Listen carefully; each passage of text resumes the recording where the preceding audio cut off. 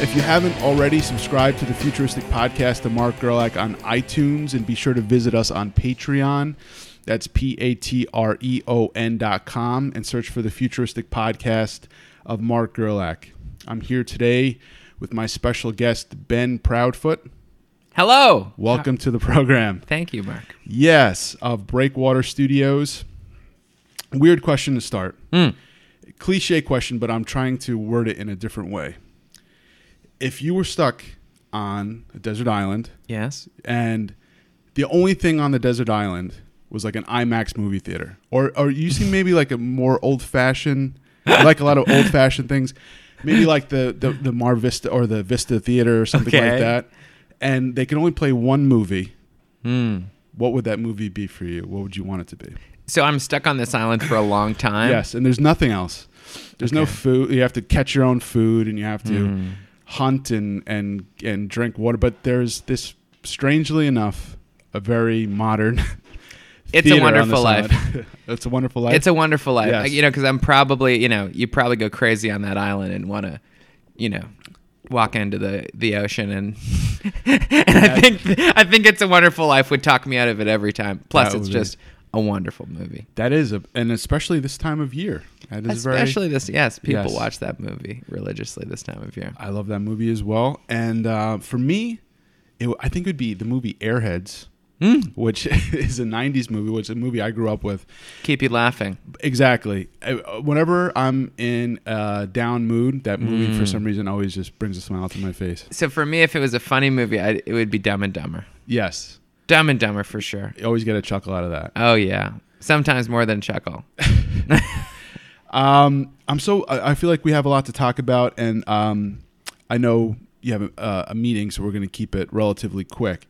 But there's so many things I want to talk about. So let's talk about first Breakwater Studios. You founded that in 2012. Yep. Can you tell us, walk us through a little bit of the origin of Breakwater and how that came to be? Yeah. So I'm from Nova Scotia in Canada, and I guess you kind of have to, I have to go into this. So I was a magician as a teenager. Yes, and I have questions about that too. I never know where to start this story. Yeah. I was a magician. Okay. We'll come back. Please. We can come back to that. Yep. And so that's what first brought me to Los Angeles to join the Magic Castle Junior program. Okay. What is that exactly? The Magic Castle Junior program, it's I would call it it's like almost like it's a club that you have to audition to get into, and the membership performs for each other, and you workshop your act, and different successful magicians come and lecture, and then there's a group of volunteer magicians who mentor everybody, and you go and sit around and share your latest whatever you're working on, your card tricks or whatever, and you support your peers, and as a 12-year-old to, I think you age out at 18 or something like that, or maybe it's 21. And a lot of great magicians have come through that program over the years. It's a super supportive and awesome thing. So I was the first international member of the junior program, and that's what first brought me to Los Angeles. And then I went to Las Vegas for the first time, and I did not like it. Yeah. Do you want to wait till the garbage guy is done? I was. Or is this just I'm glad you brought it up, because I was going to bring it up because people are listening and what the hell is that? It's just poor audio. But no, there's someone's doing construction, I think, upstairs or next door. And it's ambience. Yes. I think it's quieted down, but I overheard that they're going to be done by 4. Okay. Just because it's super loud and I can just hear you that. Tell me, you can shut me up and say let's wait for that. I think we're good. If it I like it as sort of a soundtrack to our conversation. It's the real world. It's the real Los Feliz. Sometimes you get fire trucks, sometimes you get kids screaming. I walked to this interview, by the way. I am 10 minutes by foot away. So it was very convenient. Anyway, so the magic program. So the magic program. So you asked me how I started Breakwater, so I'll try to speed through this. Anyway, I was disenchanted with the magic career idea, and I watched the video for USC Film School, And I just said, that's what I want to do. Man, like I had made little movies with my friends, and the concept that making films, directing films was something that was legitimate enough to have a university degree attached to it, blew my mind. And I just knew I had to come out to LA and try to get into that program. Is it so much different magic in movies, or are they kind of go hand in hand? It's the trick of the eye to some degree, right? Yeah, like you said, they totally go hand in hand. And when you really do it right and you bring all the elements together seamlessly and you have a singular response, emotional response in the audience, yeah, it's a magic trick. And there are so many overlaps between the two crafts. But probably the best thing about filmmaking that magic doesn't generally have is collaboration. And, obviously a much wider audience. When you have a film, it's a mass audience rather than an audience of one or two or a few hundred people. Your films can reach millions. Something that was fascinating that I heard on, I think, an NPR program was about David Copperfield making the Statue of Liberty disappear. Yeah. And what was that? That was the 80s or early 90s? Yeah, you'll have to look at his hair. You can tell the decade. And how he did it. And I think a lot of people, they had their own opinion of how he did it. But I guess the consensus was they talked to some people there that he rotated the stage. Do you know anything about this? Or as a magician, can you not say? No, I shall never violate. Okay. The code of the magicians. That is right, a very serious code. But I rewatched the footage, and it's I guess at the time people must have been at the edge of their seats, just like, oh yeah, how is he going to do this? No, I mean, magic on TV used to be a really wonderful thing that has since evolved into street magic and sort of like adopted the documentary style to lend it. Is it David Blaine? David Blaine. David Blaine, right? He does mostly street magic. Yeah, David Blaine sort of revolutionized. He brought magic back in many ways. In the, I guess that was probably like around when I was maybe 10 or 12 years old, in the millennium. And yeah, he brought magic back to the world and made it cool. And I there are probably literally millions of people who have studied magic who attribute their beginnings to David Blaine and his television show, because it just was like, it's like early days of like YouTube, and go on there and watch it over and over and over and over again. How does he do it? Yeah, these crazy reactions, and that was me. Yeah, I don't want to harp on the magic, because I know you do so many things, but it's so fascinating to me. I loved magic as a kid. I had like a little magic kit. I had cards that were numbered, like marked, so you could see, like you knew which card was which by where the mark was. And so it's just fascinating to me. Were you creating your own tricks? Yeah, I got set off on the right foot. So when I started doing magic, I saw a magician down on the boardwalk in Halifax. It was a buskers festival every summer. And his name was Patrick Drake. And he was awesome. He was amazing. The audience loved him. And I approached him after and asked him if he gave lessons. And he said no. And I kept bugging him, please. And finally, he agreed, okay, I'll give you one lesson. And we made a deal that he would teach me presentation. And it was my job to like learn the tricks. And we had he mentored me as a magician and as a person. And he was going to the Canadian Championship that summer. I had just really started. And he said, you should come and compete. It's a good experience for you. And I didn't really know much about magic and hadn't really been indoctrinated into the so-called classics of magic. So everything that I created for my act at the Canadian Championship was totally, I just made it up. I just sort of like, from stuff that was lying around my basement, like old Diet Coke bottles and whatever. How old were you at this time? I was 14. Wow.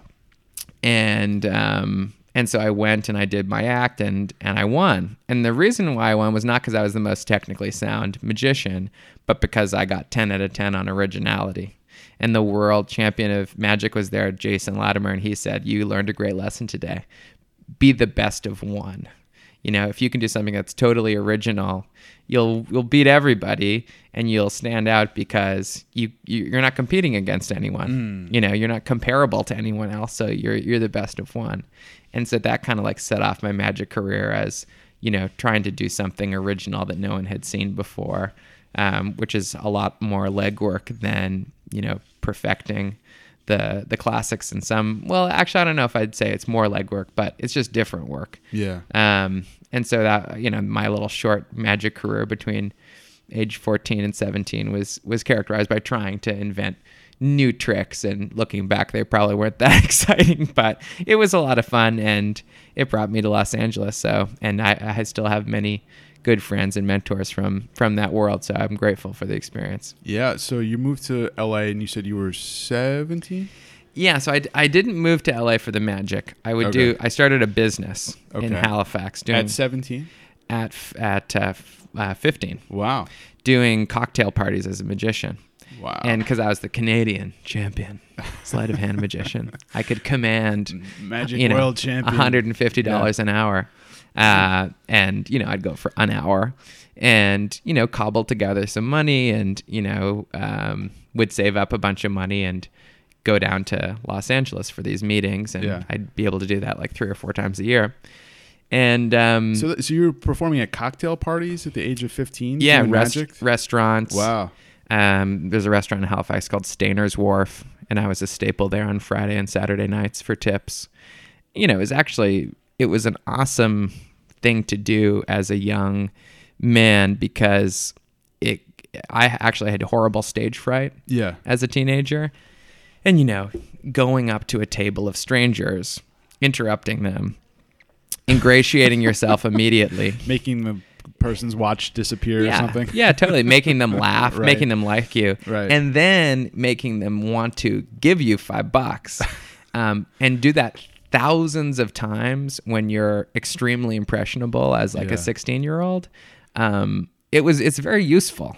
That takes a lot of courage, for any age. You got to kind of psych your. I mean, I was for probably 6 months. The first 6 months, I was sick, and even still, like going into situations like that where I know I'm going to have to talk to new people, it makes me feel sick. It takes me back to that magician days of just dreading going out there and having to perform magic tricks for people. This is like deep. Now you're into my deep psyche now. That's the goal of this show. Like anyone deep wants thoughts, to know. Yeah. So you're performing magic, and then you move to LA. You're an entrepreneur at this incredibly young age of 15. Yes, sort of. Yeah, I mean, I guess on a mini scale, sure. Yeah. And so what's the city like for you at that time? Well, you mean LA? Yeah. So LA, I mean, I had a friend, Aaron, who was also in the program, and his family very graciously hosted me every time I came, and they lived in Valencia. So I can't believe my parents let me do this. So I would fly alone from Halifax to LA. I would get out. I would have booked a super shuttle, and I would go in the super shuttle, and it would take like 2.5 hours to like wind your way because you drop everybody else off. I was by far the furthest north, and go up the McBean Parkway. And, that was my experience of LA, driving from LAX to Valencia, and then in Aaron's car to the Magic Castle and back. That's all I knew. What was where you grew up? What was that town like? Halifax is kind of like it's sort of similar vibes to Boston. Yeah, I heard it's beautiful. Yeah. I just never made my way up there. Nova Scotia there's no doubt it's one of the most beautiful places. I mean, obviously I'm biased, but I mean, truly like environmentally world-class spots. And the people are really wonderful and warm and welcoming. The seafood is the best in the world. The lox? Yeah, smoked salmon, right? Lobster, scallops, whatever you want from the sea. It's bountiful up there and very fresh.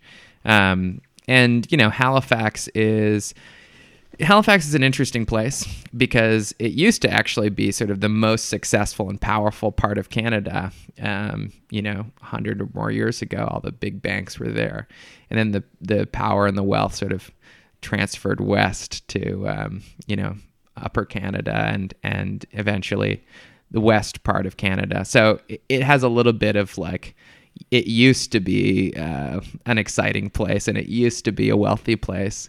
And, that's part of the struggle as a Nova Scotian is, especially a Nova Scotian who left and participated in the brain drain of like, what's next for this place? Yeah. But Nova Scotia has a really strong and interesting history that I'm constantly sort of grappling with and involved with. But it's a beautiful place, and I call it home.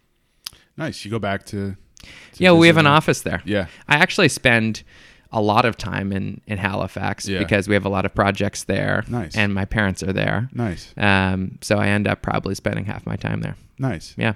And the other half here in LA. So was that a different world for you? Like, I know you just had this very direct route of, the airport to the Magic Yeah, I mean, Castle. it's totally, totally on its ear. I mean, Los Angeles in all the ways I love it is also just like an asphalt jungle, so it's just like strip malls as far as you can see when you're driving from LAX. So it was just like, and Nova Scotia is very, it's hard to look somewhere without seeing a tree or grass or nature of some kind or the ocean. So to me, LA was just this like crazy urban like sprawl that just like went on forever. And, the magic world is sort of a skeezy world with, some very warm and welcoming and friendly people. And some sort of weird people that like never made it as an actor, but they're a big deal in the magic world. Like it's kind of like it's a weird high school community at times as well. But the lucky thing was the junior program was not that way and was, really supportive and wonderful. And that's where I spent most of my time. That's cool. Yeah, you definitely see interesting things here. Yesterday, I saw Ron Perlman dancing to Beyonce in an ice cream shop. Which there you was go. Interesting. You can't say that for every city on the planet. No, but definitely an interesting place here. And I see what you're saying. So that there's different comedians that that it wasn't a world you saw yourself in long term. Like the thing that broke the camel's back was I went to Las Vegas for the first time. Right.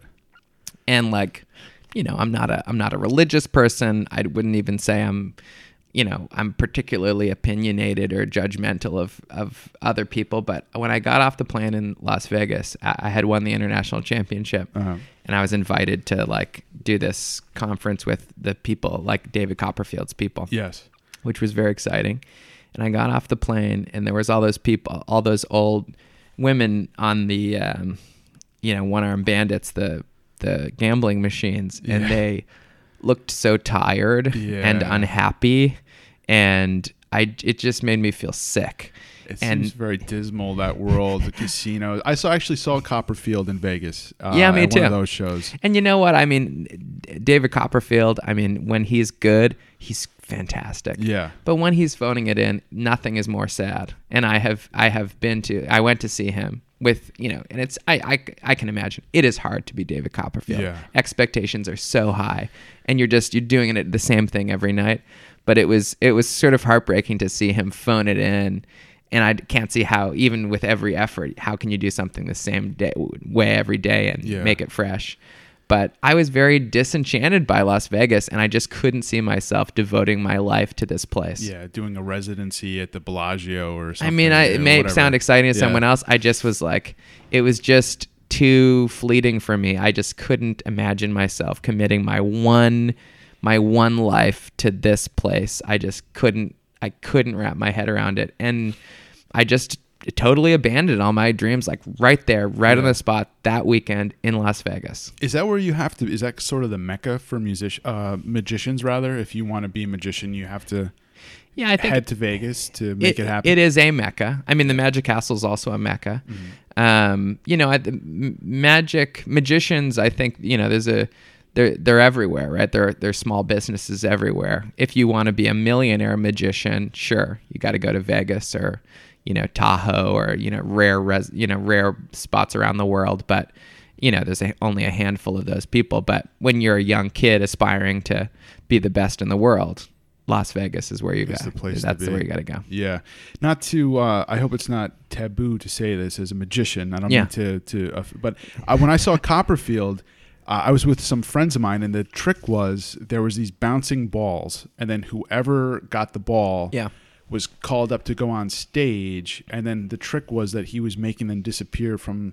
This was like a long time ago, so I'm trying to remember. I think it was from the front of the stage to the back of the room. Yeah. But they asked him. It's called 13. That illusion is called 13. Oh, you know. Okay. Yeah. I'm not forgetting. Thank you. But if any magicians are listening.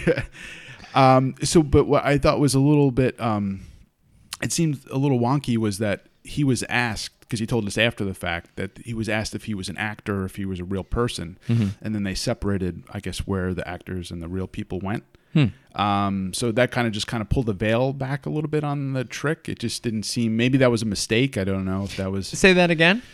So the room was full of these bouncing, like an balls. exercise ball. Yeah. Yeah. So whoever had the ball to at the randomize end, who got selected. Right. Yeah. And he was one, but I think he might have, because he was a little bit inebriated from a long weekend in Vegas, might have stripped the ball from another person because he wanted to be a part of this act. Okay. So maybe that was intentionally supposed to go to that other person. I don't know. Knowing that trick, it is random. Okay. It just sounds like a drunk guy trying to ruin the trick. He very well could have been that guy. And so what happened was as they left to go, I guess, on stage. Yeah. And then I'm trying to remember. They sit in chairs. But then at some point, they directed them like behind the stage and was like grouping them in terms of actors and real people. Huh. And you're seeing this in the show? No. I wasn't seeing this. He was telling us after the fact that this is what had happened to him after he got the ball and was called up on stage. Oh. Because we're like, how did it work? Like, because we're you talked to him afterwards? Yeah, 'cause he was my friend. We were staying together. Your friend was inebriated. My friend was inebriated. Oh, I thought you just sorry for calling him the drunk guy who ruined the trick. That's okay. I'm sure I'm not explaining this properly. No, I get it. Yeah. Your friend participated in the trick, and he told you how the trick was done. Yes. And there were actors involved, and they were separated. Got it. Yes. So what was your question? Just your experience. No, I was just kind of relaying the experience, just in terms of like it didn't seem, because it was not a cheap ticket either. That was like $100 and some odd ticket, and this was a long time ago. It just seemed a little wonky for David Copperfield, like the master of all magicians, to ask the person who was selected, like, are you an actor or are you actually part of the audience? You know what I mean? And then separate them. It just, all I was saying is it kind of pulled the veil back a little bit. Yeah, like we were totally surprised that they were so blatantly obvious. Yeah, I always say, that trick in particular is interesting because it's called a runaround. Okay. When there's a trick that involves somebody running from the stage around to the back of the stage, and they appear at the back of the hall, and somebody tripped and fell and hurt themselves on the runaround. Oh man. And so Copperfield was like called to the stand and had to like in a court of law. This is within the past couple of years, had to explain how the trick was done, which was news in the magic world. But I always say to people who are interested in how magic tricks work, it's like a trumpet. Just enjoy the music. Don't ask how it's done. That's great. That's great.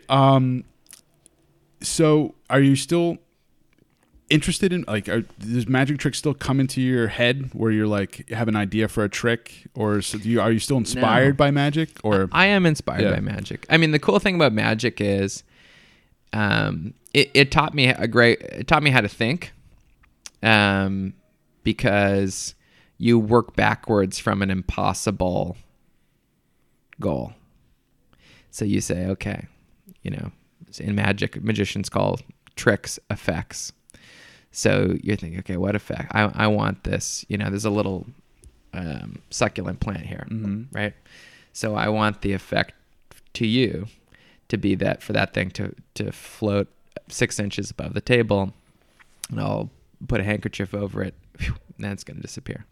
That's what I want the effect to be. Okay. So then the next step is for you to think about, how are you going to do that? Right. Which I would imagine is probably the most difficult Yeah, step. but it's also like the most fun part, right? Like, okay, so thinking about your vantage point, where your two eyes are. With your two eyes there, what can you see? What can't you see? Right? Is it going to be, something like a string above it? lifting it? Is it something that's rigid from behind that's holding it? Am I only going to give you the memory that it floated, even though it never floated at all? It just gave you the feeling that it did, and in your memory it will have floated 6 inches and disappeared, but really it only looked like it floated an inch.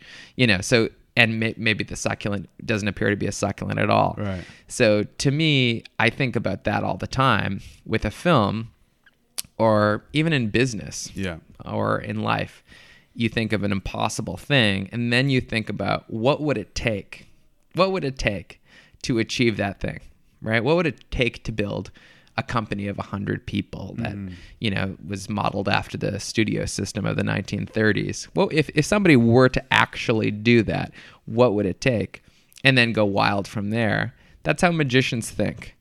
And, sure, there's some tried and true ways of doing it that, are kind of off the shelf, but the best magicians, they think in new and novel ways about how to achieve that thing, which to everyone else is impossible in the first place. So it all starts with the idea, and then the process of how you're going to make that come to fruition. Yeah, basically, like, the only fixed thing is what the end result is. That is the only fixed part. Everything else you can change. Everything else you can, create and modify. But you just need that one fixed end result. It's a great way to think about things, I think. I think so. I think that's a great segue as well into Breakwater Studios. So you went to USC. Yes. And so were you always a film person growing up? You were always a film person? Or what spoke to you about going and studying film there? Yeah, I mean, honestly, I was always intrigued by like the special effects. Right. Which was kind of very similar to magic. Mm-hmm. So like I loved like Robert Zemeckis and Spielberg, and I was really into the special effects. I remember seeing Dr. Dolittle with my mom, and how did they make the animals do that, and like puppets, and we waited in the credits to see what the title of the person was called. And I said, oh, that's what I want to do when I grow up. So I was very interested in like how people used this, this tool of cinema to make me feel a certain way, or to bring me awe or emotion from some unknown place. It was as close to a religious experience as I could get. And so I was a big fan of movies and watched a lot of them, and was a blockbuster kid, and made them in school, like with my best friend. We would make little movies late at night with his like parents' camera and edit them together on Windows Movie Maker. And is this like camcorder cassette, or am I dating myself? Is this? Yeah, no. I remember the first thing we did. It was my friend Graham had like a Sony camcorder, and like we couldn't figure out how to import the footage onto the computer. Like we couldn't figure out. That used to be a serious like process. Oh yeah, I mean you'd have to like play, and then do like some kind of like layback, like to tape tape process. And it's a magic trick in itself. Yeah, and I just remember being so confused, and I couldn't figure out how to do this. It was so frustrating. And then my friend had a camera that had like an SD card, and we could import that into Windows Movie Maker. And then the world opened, the world of editing and music and titles opened up. And so we made lots of little sort of like funny little shorts and kind of like Mr. Bean inspired things. And, that sort of culminated. I made a documentary in my senior year of high school with my friend Jonathan. That was kind of like the graduation video. And it was like an ambitious production with a helicopter shot and stuff that we figured out how to finance and do. And we interviewed all these students, and that was great. And then I did not get into the production program at USC. I came undeclared. They gave me a great scholarship, to their credit, but they did not let me into the film school. Never let me into the production program as hard as I tried. So I got into the critical studies program, which was the theory program. Okay. And with that lovely chip on my shoulder that they never let me in the production program, I just started making films outside of school. And that sort of parlayed into starting the business in 2012. So that was the ambition, that it was like, I got to do this. Yeah, I think the real ambition was a combination of ambition that whatever I was going to do, I wanted to go all the way. That like, I have one life and I'm just going to do whatever it is that like top thing. And it was really a frustration when I came to Los Angeles and realized that the film industry wasn't this wonderful family of people that all had jobs at the Disney lot. Or, we're all sort of buzzing around Robert Zemeckis or Steven Spielberg or whatever, that those worlds were rare and also sort of like split apart after every movie. And, there wasn't a lot of continuity or family or community like I thought there would be. And the reason is because that's expensive. It's expensive to sort of overhead, a big studio like that. It's much easier on the business for everyone to be sort of, for the core fixed cost to be small and everything else to be variable. And it used to be that way because it makes sense to have everybody together. But then when, MBAs and lawyers took over the film business in the 1960s, they sent all those people home. So that's why most movies today, with a few exceptions, are made, from, apartments like this, right? The composer is working out of their home, and they might never meet the sound designer. And everything is just sort of shuttled by, at least especially in independent film, shuttled by, G drives around, and Ubers around Los Angeles. And it just seems to me no way to make a movie. So that frustration led me to start Breakwater in the image of where I wanted to work, which was a creative campus where everybody was physically in the same space. So would you say you're influenced by sort of the golden era of Hollywood? And like I think you could say that. Yeah. So, and also your office, we were talking about before we started, is in Walt Disney's original building, right? Can you tell us a little bit about the history of that and how you ended up in that building? Absolutely, yeah. So when Walt Disney came out here in the early 1920s, his uncle lived on Kingswell in Los Feliz, a few doors down from our building, and him and Roy took out the part of I think it was called the Hollymont Realty Company office on the corner there. And that was the Disney Bros studio. And they did a lot of the Alice comedies and some early animation work. And I believe Mickey Mouse was first drawn in that building by Iwerks. And this is like 1923. There's a lot of good stories that surround the Kingswell spot. And even to this day, if you go to California Adventure, right at the front of California Adventure, there's a place where you can buy film, like a Kodak disposable cameras called Kingswell Camera. So that's where he was. That's where he started. And then, he left and they went to the studio in Hyperion. That's the Gelsons now. And then built the studio in Burbank. So over the years, that building has housed various other shops and things. It's a photocopy and notary shop now. And I was reading a book about Disney that my friend Tony gave me, and it said that his first office was 4655. I don't think it was 4655, but it was like 4652 or some other address, Kingswell. And I looked it up on my phone, and it was right next to a restaurant that I liked up Vermont, Fred 62. So I said, next time I go to Fred 62, I'll go look at that building. And I went and I saw there was offices upstairs, and I went to the violin shop, sort of pretending to be wanting to buy a violin, but really sniffing around to, how do you get an office up here? And he said, Jimmy is the guy, and he owns the Dresden. You go talk to him. So I did. And there were no vacancies, and I left my number, and sure enough, about a month later, January 2012, Jim called me and said, hey, an office opened up. And so I took the leap. That's cool. Yeah. Do you like the Dresden as well? I love that place, and it feels a very old-timey place. The Dresden's wonderful. And and it's really great that they've kept it the same. Yeah. The food is good. And the drinks are great. And the drinks are great. Yeah. I mean, it's just one of those spots that you hope never goes away. Yeah. So that's so cool that you ended up in that spot, which seems like it has such positive, just vibes that it just like kind of glows with good energy somehow. Yeah, I think Walt Disney has a lot of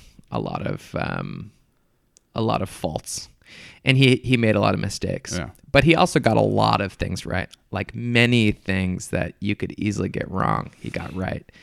And one of the things that's most inspiring about Disney, and Roy, his brother, was that they were often on the brink of it all falling apart.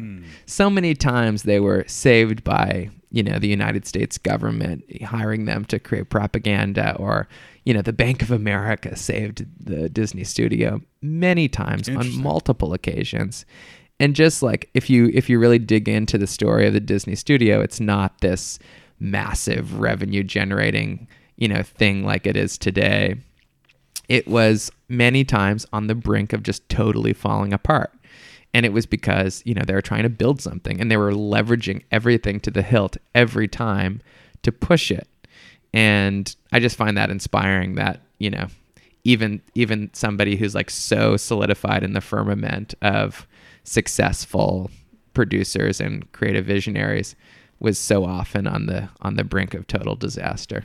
Yeah, well, people don't think of that when you think of Disney. You think of this huge, successful company, but you don't think of the early days of struggling and failing. And, totally. And it's the same with anything. Like, we've been working on a project that takes place in like the early days of America, when Thomas Jefferson was in France trying to like curry favor and get Europeans to move to this new place. Yeah.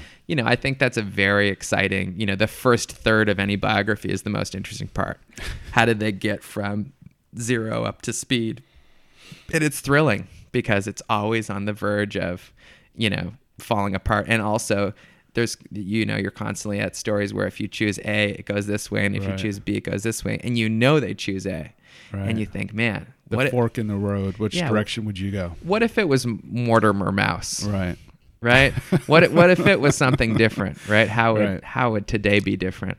So I don't know. When you look at my bookshelf, all the biographies, I read the first third and then I become disinterested. It's so refreshing too. Like it seems very important to you, the relationships that you build, and also when you're talking about making a movie, how important it is that everyone's under one roof and everyone's working together. And like you had mentioned, that's something that doesn't really happen nowadays with email and Skype and stuff like that. Why is just from your perspective, why is that so important that everyone have that connectivity? Well, I think. Okay, so cinema is pretty young, right? It's like 100 years old, a little more than that now.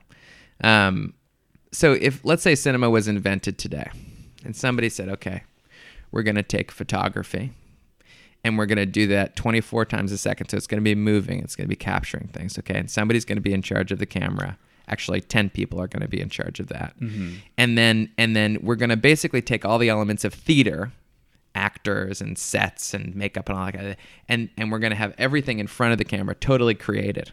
Okay, so you're with me now? Yeah. And then we're going to use microphones to record their voice, and then after the fact, we're going to have a composer like who does concerts. He's going to write the music to be perfectly timed to everything, so that it sort of creates this interesting photographed theater experience. And then we're going to go and we're going to, when the guy breaks his leg, we're going to use the sound of like a celery thing, and we're going to put that all together, all into one, all perfectly timed and perfect. And the goal is to take the audience on like a 2-hour story that just makes them laugh and cry, and then we're gonna put them all in a big audience together, and then we're gonna rinse and repeat and do this all over the world all the time. If you were explaining that to someone, and you were explaining it to a composer and somebody who's interested in radio and somebody who is interested in theater, it is hard enough. If you strip cinema down, it is incredibly complex. Mm-hmm. It is so hard to take all of these elements and pull it together and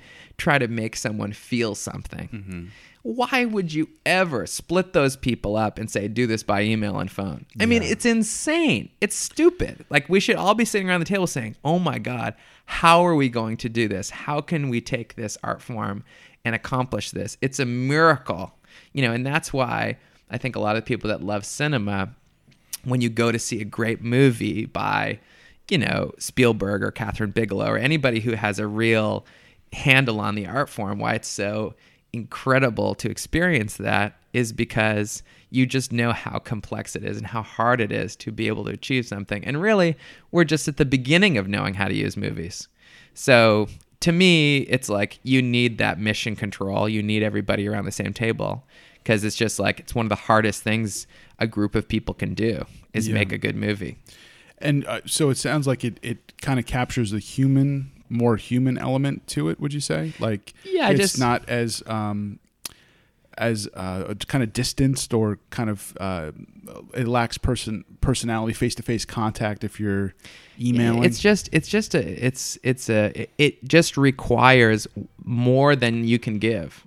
So just like imagine flying like 20 planes in formation, but like each button was controlled by a different person in a different country. Like be chaos. What are we talking about here? Like the only way you could do that is if you just said, "Hey buddy, press button 14 at 1:14 p.m. and everything will be all right." Yeah. Which is unfortunately what happens to movies now, right? Hey, just mimic the temp music. Mimic the temp music as best you can. Hey, just cut through coverage. Just make sure that the whatever's in the script is in the movie or whatever, right? And you have to rely. You can't really dig into it and say, what are we doing here, without looking at somebody in the whites of their eyes and saying, what are we trying to accomplish here? And I think that's lost unless somebody in a position of leadership can pull everybody together. This is an art. You have to bare your soul. And even then, if you're successful in baring your soul and being excellent at your craft, you may not be successful in creating anything that's entertaining or interesting. So, I guess that's my opinion. It is so hard. Why put any barriers between you and doing that thing? The word humanist storytelling is, I think, on the description on the website, your website. Yeah. Can you explain what that means and what you're trying to say by humanist storytelling? Because I think I understand, but I was just hoping you could clarify. It's a word that to me represents sort of a philosophy that the power resides with the individual. So, I guess you could contrast it to, religious belief, but, the idea is that the power of someone to overcome an obstacle or to affect change lies within each of us. And, I didn't set out to make humanist films, but it's a word that's often been used to describe the films that I make. And I like that. I believe in that. I would call myself a humanist. It's sort of a funny word. Why aren't we all? Yeah. But a lot of our films are focused on an individual and their internal story. One of your films won an Emmy. It won a Los Angeles area Emmy. Emmy. Different. Some people, an Emmy is an Emmy. My friends were, "Oh my God, Ben, you're on your way to an EGOT." And I was like, well, it's a regional Emmy. Not to put down regional Emmys, but that was exciting. Montage. Yes. Great composers, and the piano won an Emmy. Gloria Chang, whose project that was from the beginning. We helped her finish it. So Gloria Chang, the kind of the crux is that a half dozen composers present her with music. Yep. That she plays, and sort of the challenge is writing for solo piano. Is that the... Yeah, so the concept of it was Gloria challenged these composers who are all film composers to write pieces for solo piano. And for a composer, that's pretty much the hardest thing you can do. It's you're naked, right? There's no big string section. There's none of your tricks and tools, none of the smoke and mirrors that you can hide behind are available to you. It's just the piano. That's it. And so it's an exploration of some of the greatest film composers on the planet. I mean, not some of, like the greatest film composers on the planet. John Williams, Randy Newman, Alexandre Desplat, Michael Giacchino, Don Davis, Bruce Broughton, all brought their artistry to the piano. And the film is a half an hour film about the process of recording it and the different challenges and different musings on this. So it's when I met Gloria and she told me about this project and she needed help finishing it, I'm such a film music nerd. I had to help her finish it, and Moni Salazar, who edited it, and our whole team who worked on it did just a fabulous job turning it into a really polished and entertaining piece. So it was exciting to help her finish that. The black and white choice, whose kind of idea was that to go with the black and white? Yeah, it's one of those late night things. I think there was actually, it was like a technical error in an interview with John Williams. And you're kind of like, oh, that looks cool. No, the technical error was like just making the color footage hard to work with. Okay.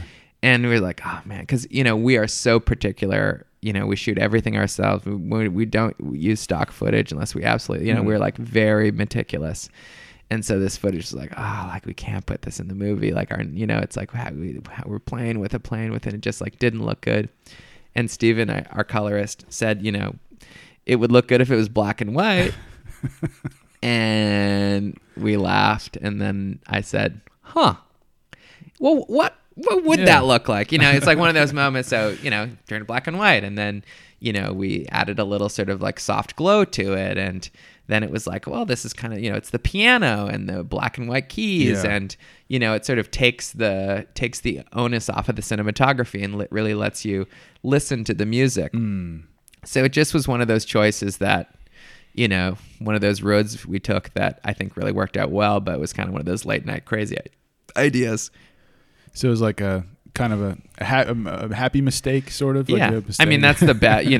It's the best when that happens. Yeah, I think like probably 80% of my good ideas are just jokes, or somebody else quips something, or something goes the wrong way and somebody says, actually that's kind of good. Yeah, it looks beautiful. I mean, I watched thanks most of it and I was just blown away. And the music is incredible. It's beautiful, the music. Yeah, no, and very interesting. Like John Williams' work is very surprising, like super atonal, jazzy, strange hemiola. I very unusual. We wouldn't expect it. Like not the John Williams we know, but he came from jazz. He was a jazz pianist before his film work. Interesting. Yeah, I'm so out of touch with that world of classical music, but it's very. It welcomes in people with musical backgrounds and tastes of all sorts. You can have an appreciation for that film. Yeah, no, totally. And classical music is really the basis of film music as we know it, and that's changing and evolving, and it should. But that is some of the greatest composers of their time. Yeah, Eric Wolfgang Korngold and these folks who were big concert composers in Europe who left. Yeah, because of the war, they came to Hollywood, and they were, many of the people who established what we now know as, film music, film score. It's a fascinating history. And then PBS picked it up, and it aired on PBS. Yeah, PBS SoCal picked it up. It aired, and got nominated and won the Emmy for Best Independent Programming. How do you get an idea for a film? Are you writing scripts? Who's turning out scripts? I don't know if anyone's turning out scripts in Los Angeles anymore. Okay. No, I'm just kidding. Probably your neighbors probably has a great, wonderful screenplay that just you have to read it. The option is just over at Gersh. We do mostly what we do is documentaries, right? Right. So they're not written typically. But you do have scripted section as well on your website. Yes. Okay. We do scripted projects. Okay. And it depends on the project. There's different writers for different projects. Sure. Occasionally we'll get a project and then hire a writer that we think is appropriate, and would do a great job with that piece. Or sometimes a writer will have an idea or have a script written or an idea that we want to get behind. But we're in Los Angeles. If you have a passion for writing screenplays, you probably move to Los Angeles. Yeah. So we have a really great base of people that we work with on the writing side. And a lot of the is it Dinner with Fred? Yeah. Yes, Dinner with Fred. That was beautifully shot. Yeah. Thanks. I watched that as well. That was like my first movie. Really? Yeah. I mean, not my first movie ever, but the first time, like, okay, there's a full crew and we're going to do it and it's going to be a movie. Shot wonderfully. Yeah. So, that was a fun project. It's my grandfather's story, true story. And, this is, 8 or 9 years ago we made that film. We made it over the summer of my junior year. That's are you influenced more with older style stories or stories from the past? You seem to do stories that are, kind of a glimpse back in time. History, yeah. Not necessarily like new iPhone technology, social media, like, you know what I mean? Yeah, and it makes me very unattractive to a lot of marketing agencies. I think it's like I hesitate to use the word nostalgia. Yeah. But I think I'm very drawn to what came before. Mm-hmm. I couldn't explain to you why. I think stories, especially scripted projects that are based on history, to me are more rewarding because you're lending importance to what happened, and you're spreading a story that's important. And also, if you watch that movie and you're inspired, you can walk away and say, "Wow, somebody actually did that." Yeah. People actually, put a man on the moon when nobody knew how to do that, right? Or whatever.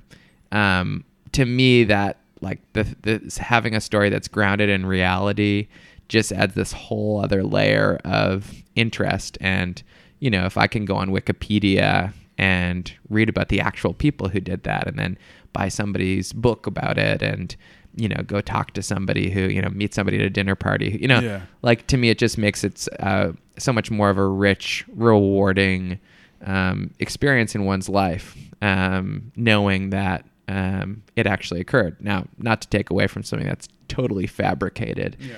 and just imaginative and off the wall and has nothing to do with anything that ever happened, because those can be some of the most powerful stories and resonant stories. But for me, I am drawn to true stories. So you're doing the research and talking to people. Is that sort of investigative work appealing to you? Do you enjoy doing that? Yeah. I mean, probably similar to the fun you have as a podcast host. Having the license to ask any question you want. I mean, that's better than a license to kill. I mean, to ask any question you want. I mean, my mom is a sociologist, and so she takes the point of view that everything is interesting and everything is worth investigating. And I think I inherited that. She's also very nosy. She's a nosy person, and I think I inherited that. And I'm curious. I'm curious. What's the story here? Right. And I want to get to the bottom of it. I want to understand all sides of it. And especially with my history as a magician, I can really tell when people are lying or obfuscating or not telling me something. And usually there's some really good stuff in that. So to me, like, investigating and interviewing people is super interesting because, you're on a path, you're on a journey through their life, and it's just human to human and navigating that. And, it's hugely rewarding because when you interview somebody, I'm talking more about like interviewing somebody for a doc rather than doing research for a narrative film. They're putting huge trust in you. Yeah. That you're going to be fair and balanced and get everything right. Totally. Yeah. And especially with the work we do, where I'm asking for their deepest, darkest, most emotional retellings of things that have happened to them in their life. Yeah, they're trusting you not to get it wrong and to get it correct in the spirit of who they are. People are calling out, get me right. When you make that film, get me right. And there's a huge responsibility in that. And I think there's that same thing in telling movies about history. Yeah. Do you have an obligation or a personal obligation to kind of show them the film before it's released and say, hey, did we screw anything up here? Is this all accurate? Or if I think something's questionable, yeah, I will. Generally, it's a terrible idea to show the subject of the movie. Because then they're going to have a million ideas of what can make it better. Yeah, they don't like the way their hair looks in this scene or whatever, and right. really it doesn't matter. And you just need to get it released, and then everybody says, oh, it's wonderful, and then they feel good about it, and they say, oh, actually, our hair looks wonderful there. So, yeah, I generally avoid doing that because I think, everybody hates the way their voice sounds and how Right. they look, and Sure. I look fat, and I shouldn't have worn that shirt, and why did I say it like that, and my grammar isn't correct, and so no, I don't. But if there's something that I feel like, it's questionable and did I get this right, I will absolutely ask them. And if they're not comfortable with something, I will absolutely remove it. That's cool. And I think that says a lot about you as a person and as a filmmaker. Well, thank you. Yeah. My mother raised me well. When you're filming, so I know you try to stay, you're inspired by old time films, movies, and technology too. I mean, you're not using film. You're using. Dinner with Freddy was shot on film. It was. Yeah. How difficult was that? Because that has to be tremendous. I didn't do anything differently. Okay. When you get a finely oiled, literally and figuratively, team that's shooting on film, there's not a huge amount of discernible difference in how difficult it is on set, honestly. There's some consideration to cost, right? You can't just roll and roll and roll. But there's not a lot of time difference between, taking out a CFast card and loading a new mag. Like, it's not that big of a difference. It's not that big of a deal. Editing, stuff like that. Well, it depends how you edit it, right? Yeah. I mean, the idea now of shooting on film and then editing on film would be, really seems committed. like a nightmare, right? But I think, today when you shoot on film and then you cut it, you scan it, right? And then you cut the digital file, and then if you're, super dedicated, then you'll take the edit decision list back to the film, cut the film, and then go from there. So you actually the editing was just the editing software was just a proxy. So then you go back to the film, then you cut it. Then you're actually cutting the film. Cutting the film, actually gluing it together, and then you have a print of the movie. But I don't know if too many people do that these days. It's a pretty tricky and arduous workflow. Yeah. We've actually taken to experimenting with shooting something digitally, editing it digitally, and then printing it to film. That's cool. And then scanning it. So basically, rather than shooting, 20 hours of film, scanning it all, editing it all, and then down to a 10-minute film and go back, we just print out 10 minutes. Yeah. And then, you don't get all of it's kind of an arguable thing because you're not capturing it on the day on film. You're not getting the benefit of the dynamic range that film would offer you. And there's a lot of things you lose, but there are certain happy accidents that happen when you print a film and rescan it that make the film, that lend some of the character of film to the work, which I think is kind of cool. What is it about film that's more appealing to the eye? Like a lot of people, and myself included, would say like vinyl and analog recordings are more pleasing to the ear, even subconsciously. But no one, if you ask them why, they'll be like, "Oh, it sounds warmer." It's it's like a very vague kind of response. There's no clear-cut evidence of why there is. At least I don't know of any. Yeah. Do you have any take on that? Is it a similar thing with film? Well, I think my actual feeling is that a certain suspension of disbelief is important. And film, you could say film looks better and it's warmer and it's more comfortable and softer, and I think all those things are true. But I think that what's more important is it looks less like reality, right? It's the same thing with like high frame rates, right? It looks like the news. It's like we need it to not look real. So 24 is the standard. Anything above that is like tricking the eye or something? Well. So there's a principle called persistence of vision. Okay. So I think it's like once you get to 12 frames a second, it looks like it's moving. That's when the eye is tricked, or maybe it's 15 frames a second. The standard motion picture camera shoots at 24 frames a second. A digital camera shoots at something very close, 23,976. And you have different formats. In England, they shoot at different 25 frames a second. Different video cameras shoot at 30 or 29,997 or whatever. So you have crazy people shooting movies at 60 frames a second. Right. But you're just getting that many more frames per second, so the motion is sharper. It's more fluid. And you are also receiving a lot of connotation with it, in that you watch Lord of the Rings, the original Lord of the Rings, 24 frames a second, or old movies, 24 frames a second, and you watch the news in 30 frames a second.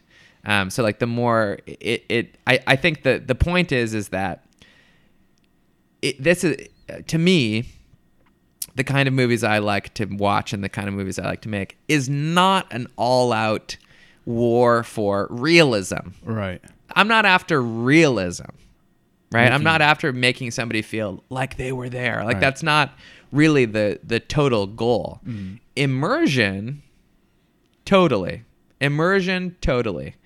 Making someone feel as if feel like the person is feeling it, relatability to that character, great. But you don't actually want them to say like, oh, is what I'm watching, real or not? Or like, making them feel like it's literal reality. I don't think is the goal. I think the goal is to draw the audience in and immerse them in the story and make them feel something and to move them. And I think that some technology has gone too far in making it too realistic, too lifelike. In that separation that makes movies softer and grainy and has some evidence of the craft of filmmaking is positive. It's the same thing when you go to a theater and you see the proscenium arch and you see the people around it. There's something about that suspension of disbelief that actually is a good thing. Yeah. And you don't always want this like crazy VR experience that actually makes it harder to make people feel something, in my personal opinion. And you could probably put a lot of people in the seat next to me that says that's bullshit. And that's not accurate and VR people, but to me that separation is important. I was going to ask you if that's clearly where it's headed, right? Like maybe people watching movies in the next 20 years are going to be watching it on headsets or something? I hope not. Yeah. I actually don't think so. I would bet money that's not the way it's going to go. What do you think is going to happen? I mean, I think... Do you think... Because I would like to keep... Such a hard question. And maintain the movie experience, because I feel like that maybe might not be around in a few decades, and I hope it does. Yeah, the question is... Like movie theaters, I mean. Yeah, I mean, I would love to keep movie theaters too, because, born in 1990, they're romantic to me. I'm not so naive as to think that business model will always be successful. But to me, the essence of what is special about the movie theater is that it's a communal experience, right? You're going out with sitting next to strangers who are in your community, who might have different political views from you.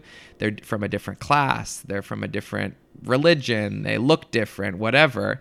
And it's a time when everybody from the community can come together and be Homo sapiens in the same room and laugh at the same time and cry at the same time and watch Fred Astaire dance at the same time and walk out of the theater on air all at the same time in the same place and feel as one. Right. You can't do that when you're watching something in a headset. You don't get that part of it.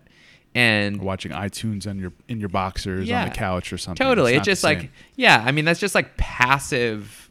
It's similar to reading a book. Yeah. There's nothing wrong with reading a book, but as time goes on and everything is at our fingertips, experiences that bring us out of our shelves, out of our comfort zones, and out of our little bubbles, and brings us together and reminds us that we are all descended from one ape 6 million years ago. That's what I think is important. And you know what? Maybe it was movies in the 20th century. Maybe it'll be something else in the 21st or 22nd century. But I know that we need that. Certain times it was church. Yeah. So like I don't know what that is going to be for human beings going forward, but I know we need that. I know we need to come together and remind each other that we're all involved in the same human story. Yeah, that togetherness, whether it's a concert or a movie or something where you're together as a group of people enjoying something. Yeah, that's important. And it's people are more kind of not fractured, but they're behind screens most of the day, so they're not communicating as much. So it's nice to have those types of events. I guess the real question is, and it really says question whether you're a glass half full or half empty person, is like, is that, which we both can sit here and say, oh yeah, that is important. Right. That is important. is it something that's important that human beings, if they aren't forced to, or if it isn't part of social norms, won't do naturally? Or is it something that we will always be drawn towards, right? And it's like, eating our vegetables. Like, if we're given a Big Mac or a salad and nobody's watching and there's no tomorrow, you eat the Big Mac, right? And so, if you just leave humans alone, they become like the people in WALL-E. So I guess my question is like, do we have to fight for this? Because, bringing people together and having that experience isn't a given. It's not like we're going to naturally always do that. Right. It's important to make a point of doing that. It's important. That ritual is important, and it's not a given. And so I think a lot of us who believe in communal movie watching, and, I've been reading the word co-watching, that's the important thing. And, honestly, whether it's a movie or whether it's a concert or whether it's, a podcast on stage or whatever, it doesn't really matter to me. I love movies, but I know that those experiences are very important to, our longevity as a species. You can tell I'm reading a book about evolutionary biology. Shorts. Is there a reason you stick to shorts? Short movies Is it have anything to do at all with attention spans? Do you think attention spans are waning and more people, maybe that's the future of movies, shorter movies? I think people are more impatient. Yeah. I hesitate to say that people have shorter attention spans, but I think people are more impatient. And they're more inundated with distractions. Yeah. But it's hard to keep people's attention. Why we do mostly shorts is, I think partly because you can make a really high quality short for a lot less money than you can make a really high quality feature film. And we're committed to that quality. But yeah, it's shareable, right? Like, you have a conversation with somebody in the grocery store that you haven't seen in a long time. That conversation probably is going to last, if it's a good one, maybe 10 minutes, and you walk away thinking about something or feeling something after that conversation.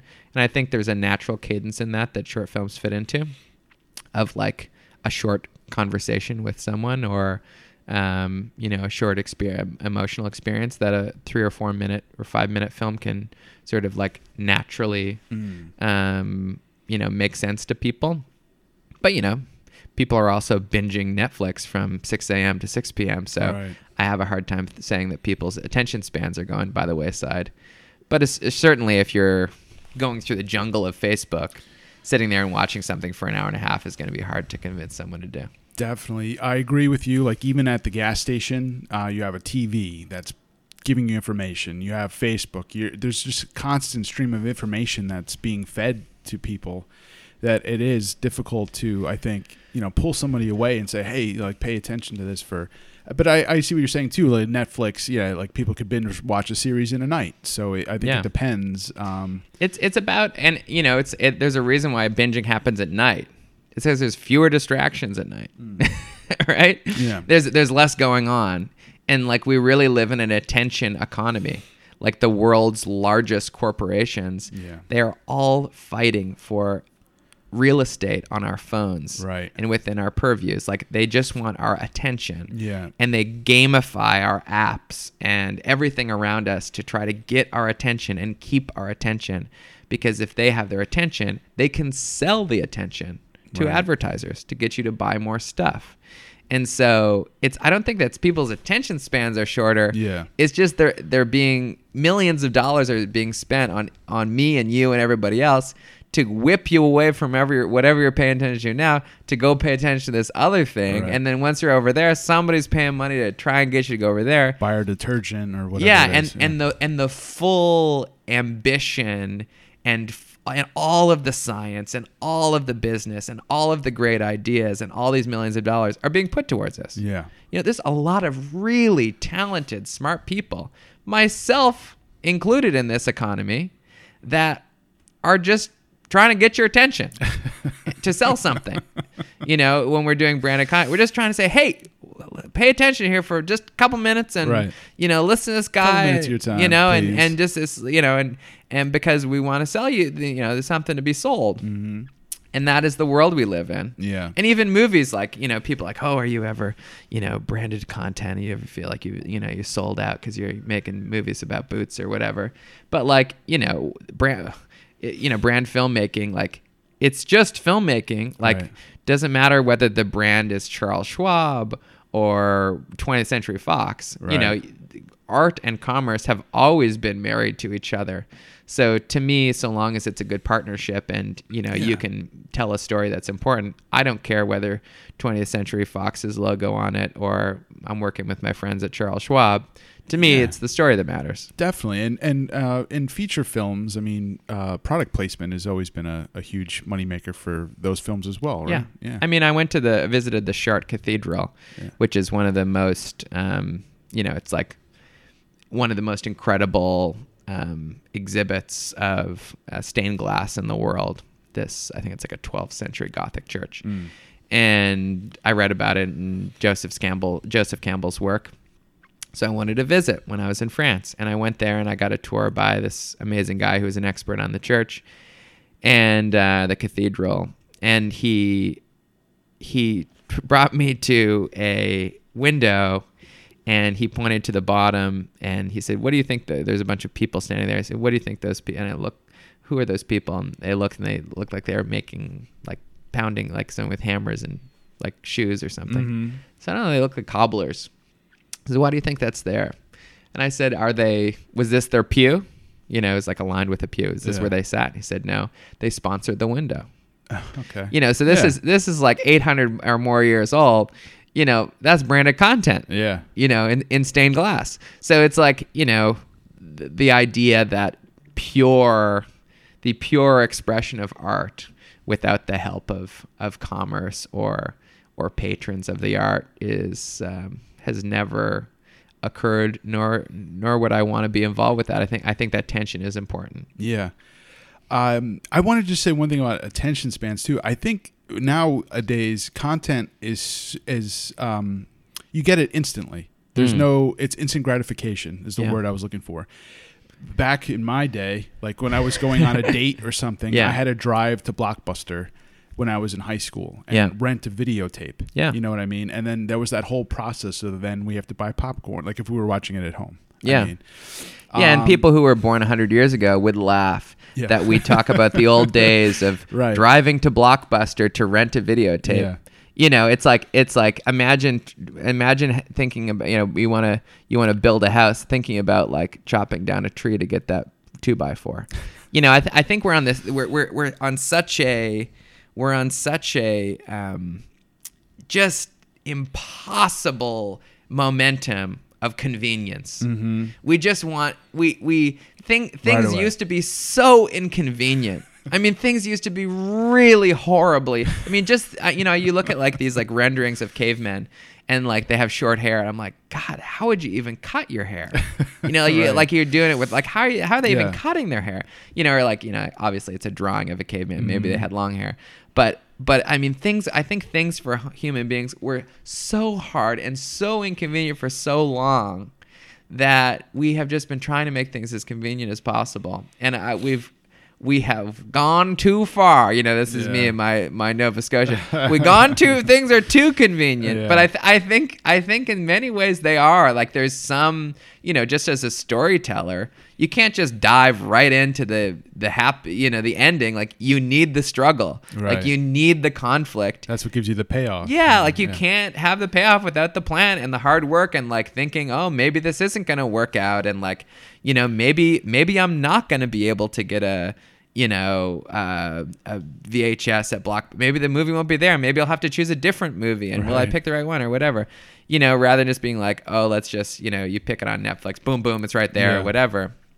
I think things are too convenient, and it appeals to the worst. of us, myself included. It's unavoidable. I postmated coffee to my house this morning, and it's like, that's too convenient. Yeah, that's too convenient. 100%. Well, probably, I don't know, 50 years or maybe sooner. They'll just be robots fanning us. We won't have to work, and they'll just do everything. I mean, they'll make the movies. And I think WALL-E is. I mentioned WALL-E. It's funny, but like, I think if we continue on this just thunderous path towards convenience, I think WALL-E is a very plausible future where we're just all like 600-pound spineless blobs in floating chairs. Yeah, okay, I can see that. It's supposed to be funny, but it's like, it's not that far from the truth. Yeah. Or what could be. Yeah. What are you working on now? Do you have any projects in the works that you can talk about? Totally. Yeah. We have a project called That's My Jazz. That's a short film that we made about a man named Milton Abel Jr., who is one of the world's best pastry chefs. Nice. And it's a short film it's a father-son story about him, his career as a chef, and his father's career as a Kansas City jazz legend. Interesting. And so it's a movie about the intersection between jazz and pastry, which is a pretty delicious thing to make a film about. Interesting. And it's also kind of a sunrise sunset story where, as he rose to greatness as a chef, he kind of missed the last part of his dad's life, which I think is a really relatable story that it was a real pleasure to tell. So we're just at the beginning of going out to festivals and seeing what's going to happen there, and then hopefully we'll get that released. So I'm excited about that. And then we're constantly making all kinds of exciting films for our clients and companies we're working for, developing a few feature films. Nice. Some documentaries, some scripted, and trying to keep up with it all. Awesome. Anything in the works about a magician? People have asked me that a lot. The only one that I did work on I was going to do a short musical. Okay. That had magic at the center of it, but I never, it never took off. I could never get it written properly. It never transpired, but maybe someday I'll return to that. Yeah, man. Dust that idea off and make it happen. Abracadabra, there it is. Lastly, because I know you got to split, is there anything you wanted to talk about that I didn't ask? Anything you wanted to broach? I really enjoyed talking with you, and hopefully there's something interesting in there for your audience. No, I think it was great. I had a blast. Great. Thanks for inviting me. Thanks, Ben. Okay. Talk to you soon.